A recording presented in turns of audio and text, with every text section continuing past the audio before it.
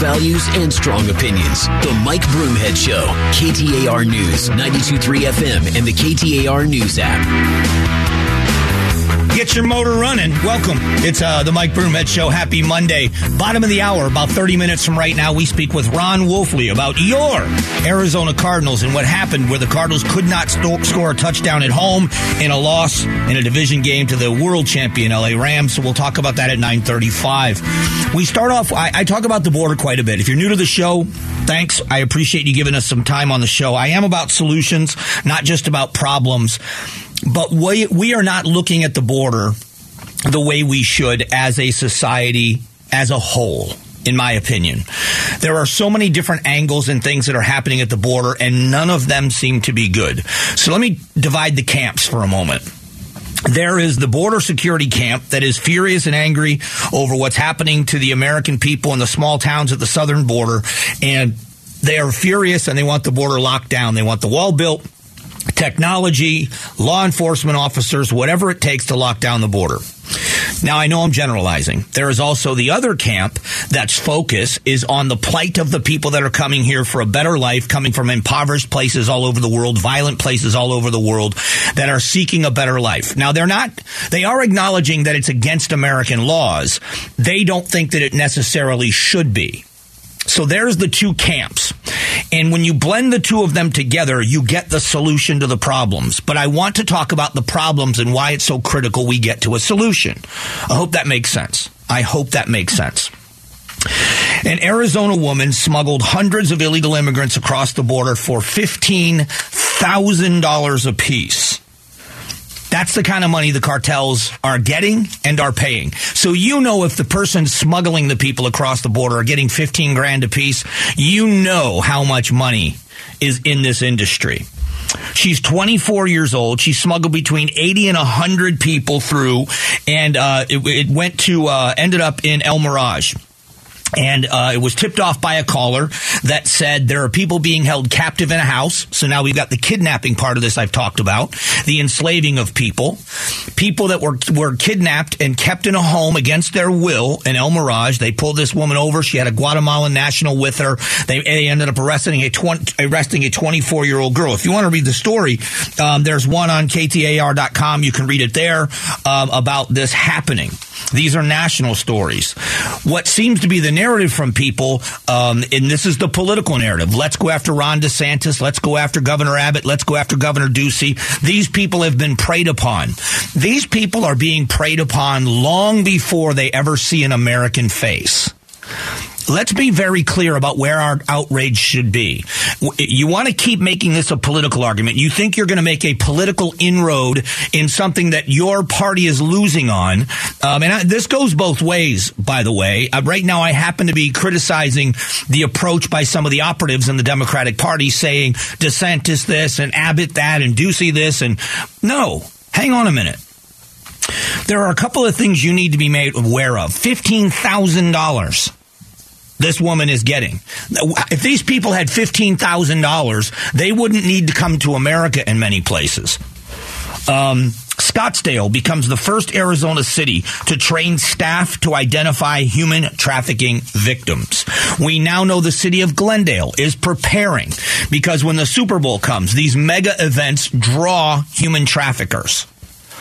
We are talking about women forced into staying in the sex industry. Young girls, you cannot call them, and I was corrected about this, and the first time I heard it, it made so much sense, and I've never used the phrase again. Do not call them underage prostitutes. There's no such thing. These are girls that are trapped. Sometimes they're afraid to get out. Sometimes they don't think they want to get out. You're talking about young girls that are in the sex trade. City of Scottsdale says, hey, we're a destination. I love the Waste Management Phoenix Open. I love the tournament. I love what they do, the Thunderbirds do for charity around Arizona. I love the party, but I love the purpose of that golf tournament. I think it is amazing. But you know when you have a major event like that, it draws an underbelly. Same thing with Super Bowl. Now, unfortunately, you see human traffic moving its way toward Vegas all the time when big events happen in Vegas.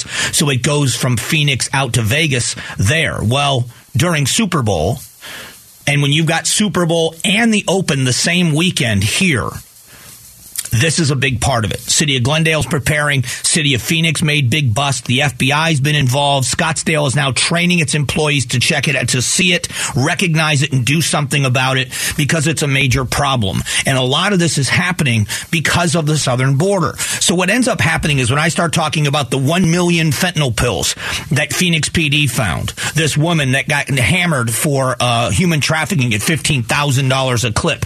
When we talk about human trafficking, what ends up happening in the political narrative is I get accused of saying that's what's coming across our border and that's who these people are. And then you have the human rights side of this where people say, well, you got to look at the good people. How can we look at the good people when we don't know who the good people are? The terrorists that are coming across our border, a record number of people caught at the border on the terror watch list.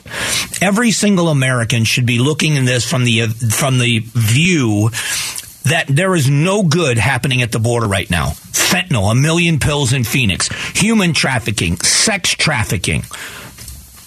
At the same time, that's who's mixed in with the good people, and there are good people that want to come to this country. There are actually legitimate asylum seekers in their midst, there are legitimate asylum seekers that are lumped in and crossing this border with those people. And they deserve asylum by American laws. By the benevolence and the goodness of the American people, we have established laws that allow people to come here and stay. And instead of us being able to identify them quickly and give them the asylum that they deserve, they are lumped in with people that are crossing our border for illegitimate claims. And many of them are criminals or forced into lives of crime. And we've done nothing. At what point do we stop saying they've been preyed upon when it's a Republican governor that does it, and look at the fact that they've been preyed upon for a very long time before they ever reach the American border? Why aren't you as outraged about that and the policies that continue to make that happen? It's infuriating to me because I've got my political leanings. You hear it every day on my show. But at what point do we ignore the reality of what's happening to stick to a political narrative? That's what's frustrating. In a moment, we're going to go back to the economy. President Biden gets fact-checked on gas prices, but it's deeper than gas prices. We're going to talk about the potential for recession, what the stock market is doing because of that. All of it's coming up next.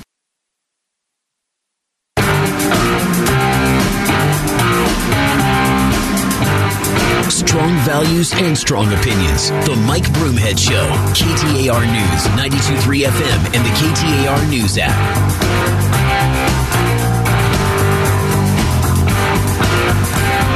All right, little throwback to my 70s rock and roll friends.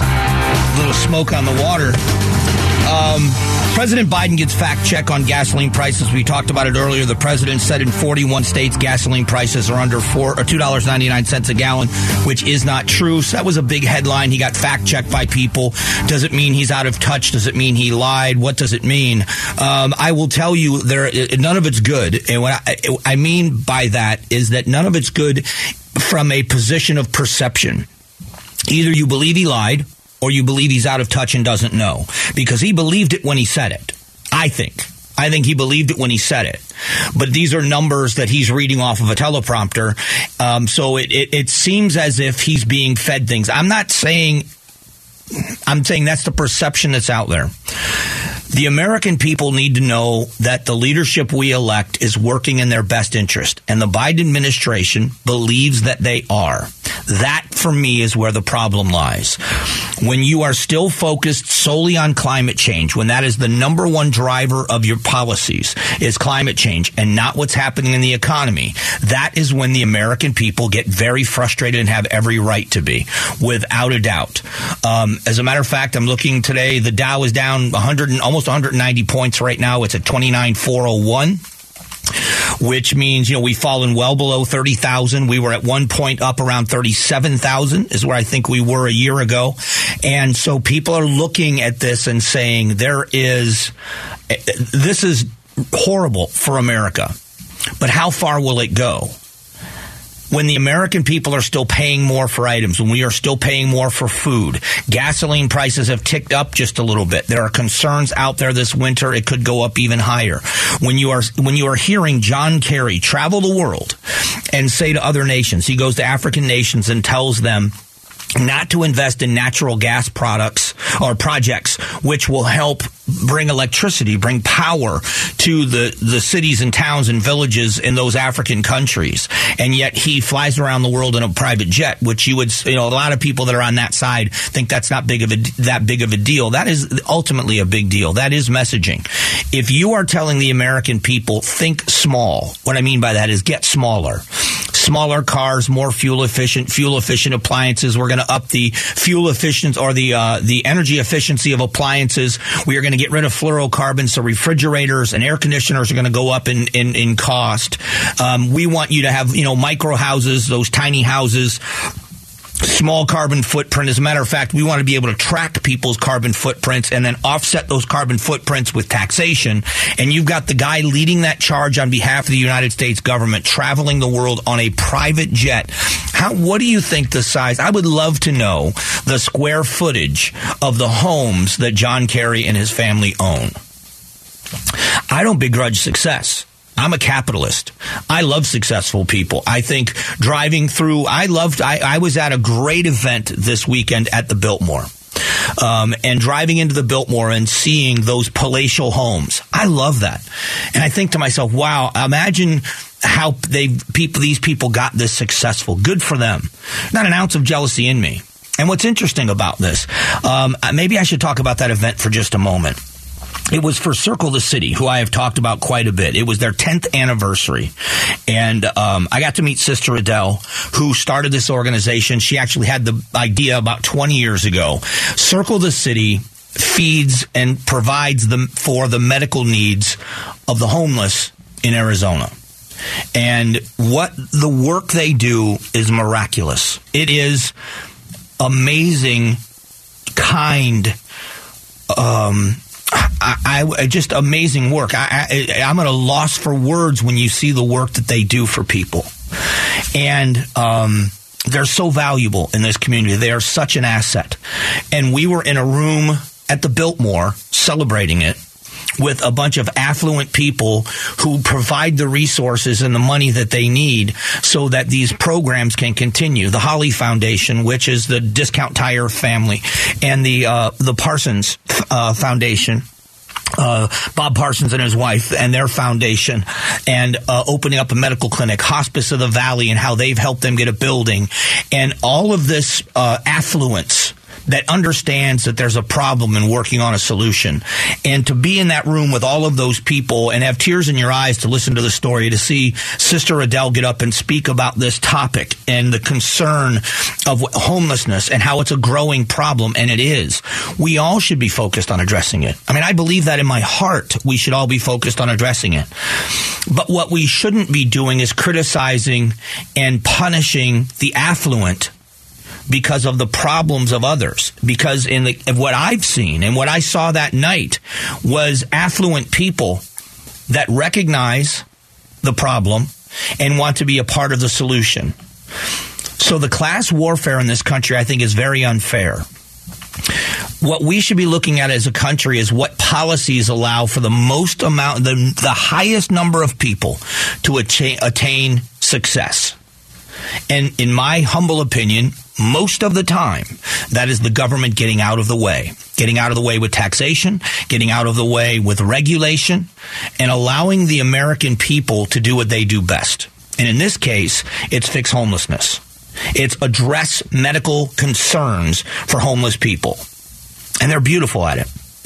And I just love the organization. I just do. I should tell some more stories about it because it was really funny.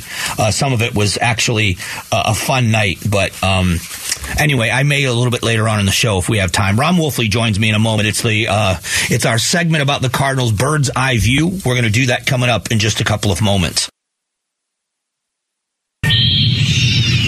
Broomhead talks Cardinals with color analyst and former Cards fullback Ron Wolfley. Oh, am I digging the chili of what the Cardinals are mixing up? Bird's Eye View, brought to you by AZ Valley Windows, Arizona's most trusted window replacement company since 2004.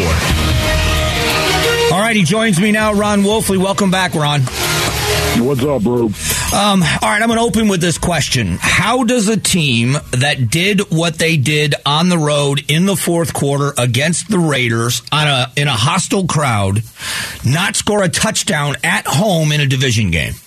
Yeah, that's the question we're all asking right now. It really is. When you talk about the Arizona Cardinals in the year 2022, you have to begin with the offense. It really is. And what's so perplexing about it, it's not like Kyler Murray is playing bad football. It's just the offense is playing poorly altogether, collectively. Once again, the protection isn't as good as it should be. It's not awful, but it's not as good as it should be. They're not running the ball the way that they should. Man, this is the thing that has got me so perplexed, that this offense that I thought, when I look at the names, was going to be so talented, they're having a tough time moving the ball with any consistency, and that, to me, is discouraging. Seemed to be an excess of dropped balls yesterday as well. Dortch seemed to drop a couple of passes that he should have caught. Even Ertz seemed to drop a couple of passes that looked catchable. Did you see it that way? Yeah, the execution has been spotty for the Cardinals offensively. It has. They haven't been physical enough on the line of scrimmage as far as I'm concerned in terms of running the ball. For me, I thought they were going to run the ball a lot more. I thought they were going to also run the ball a lot more effectively. If you go back to the first 12 weeks of 2021 and look at the offense that the Arizona Cardinals ran out of the field when they were 10-2, if you go back and look at it, Brew, they ran the ball. They ran the ball. They were a very, very balanced team, and yet they ran the ball effectively. Right now, they're not running the ball effectively. It's not just DeAndre Hopkins, of course. DeAndre Hopkins, listen, they're a better team when D-Hop gets back. There's no doubt about that. Yet at the same time, I thought they were going to take this opportunity with no DeAndre Hopkins to actually go out and use a lot more two tight ends, especially now that your wide receiver room is a mess the way that it is with all the injuries they have in the wide receiver room, that you would concentrate a little bit more on 12 personnel, one back, two tight ends with four tight ends on your roster. I thought they were going to have a more physical, high-powered offense that was built around that running game, and we have not really seen that. And playing the game as you did, maybe you can speak to this. They seemed out of sync, almost like they weren't sure what plays they were running. There was one play, I believe it was still in the first half, where they ran a quick screen to the right. It looked like to Connor, and he didn't even know the ball was coming. The ball hit him. He didn't even know it was coming his way. How does that happen in professional football? What leads to that happening? That's just mental error is what it is right there. It was an ME. How he didn't know he was getting the ball. It's amazing. They were trying to flare him right out of the backfield, and a flare is where you just go ahead and you run parallel, of course, to the line of scrimmage, and you look back at the quarterback. Zach Ertz was already cracking. He was already coming back to block the receiver or the defensive back, of course, and James Conner would have had a shot to make a play, and we all saw what happened. It's just a mental error, and yet this is what I think we're faced with right now. When we look at the Arizona Cardinals, again, I'll focus on the offensive side of the ball, because anytime you give up 20 points, that's all you give up, your defense, to the Rams in particular. There's no way in the world you should have lost that game, but it was the offense, the execution, not physically doing what it was that you were supposed to do, not mentally doing what it was that you were supposed to do. They do. They look discombobulated. I'm with you on that, and that falls on every guy that goes out offensively onto the field and every coach as well.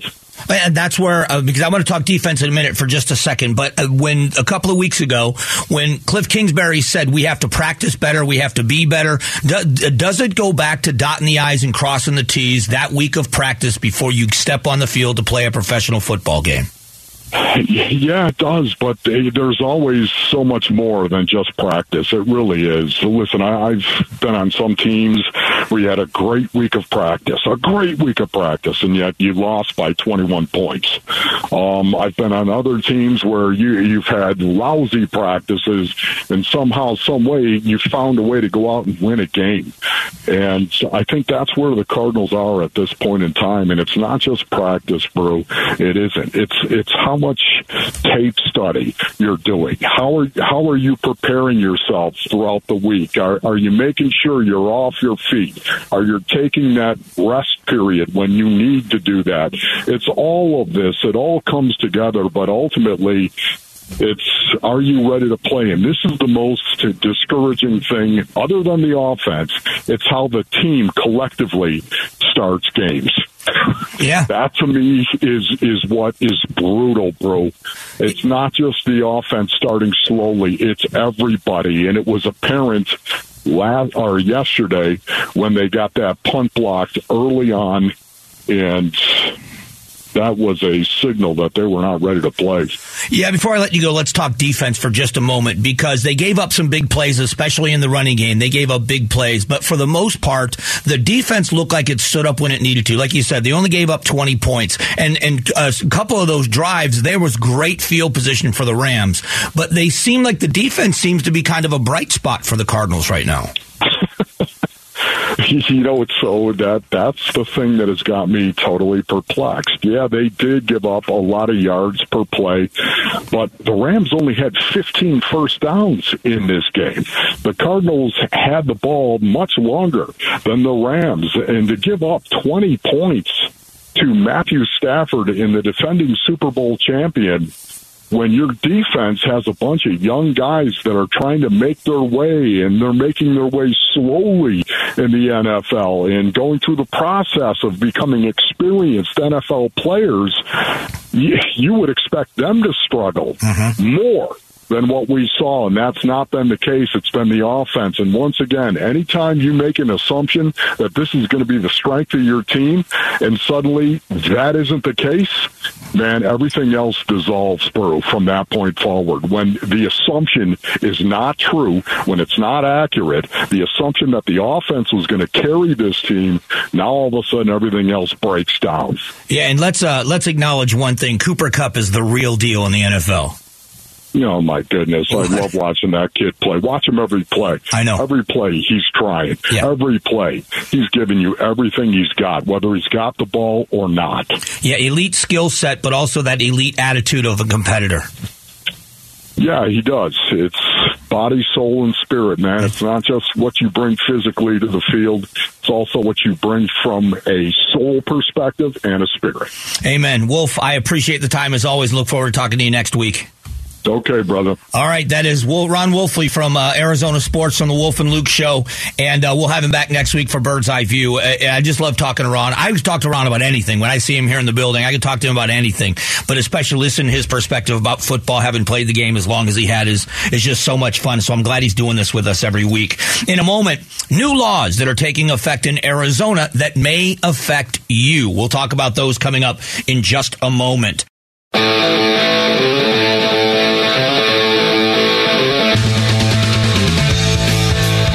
Strong values and strong opinions. The Mike Broomhead Show. KTAR News, 92.3 FM, and the KTAR News app. Hey, if you haven't subscribed to the Mike Broomhead Show podcast, please do it. It's very simple to do. Never miss a minute of the show.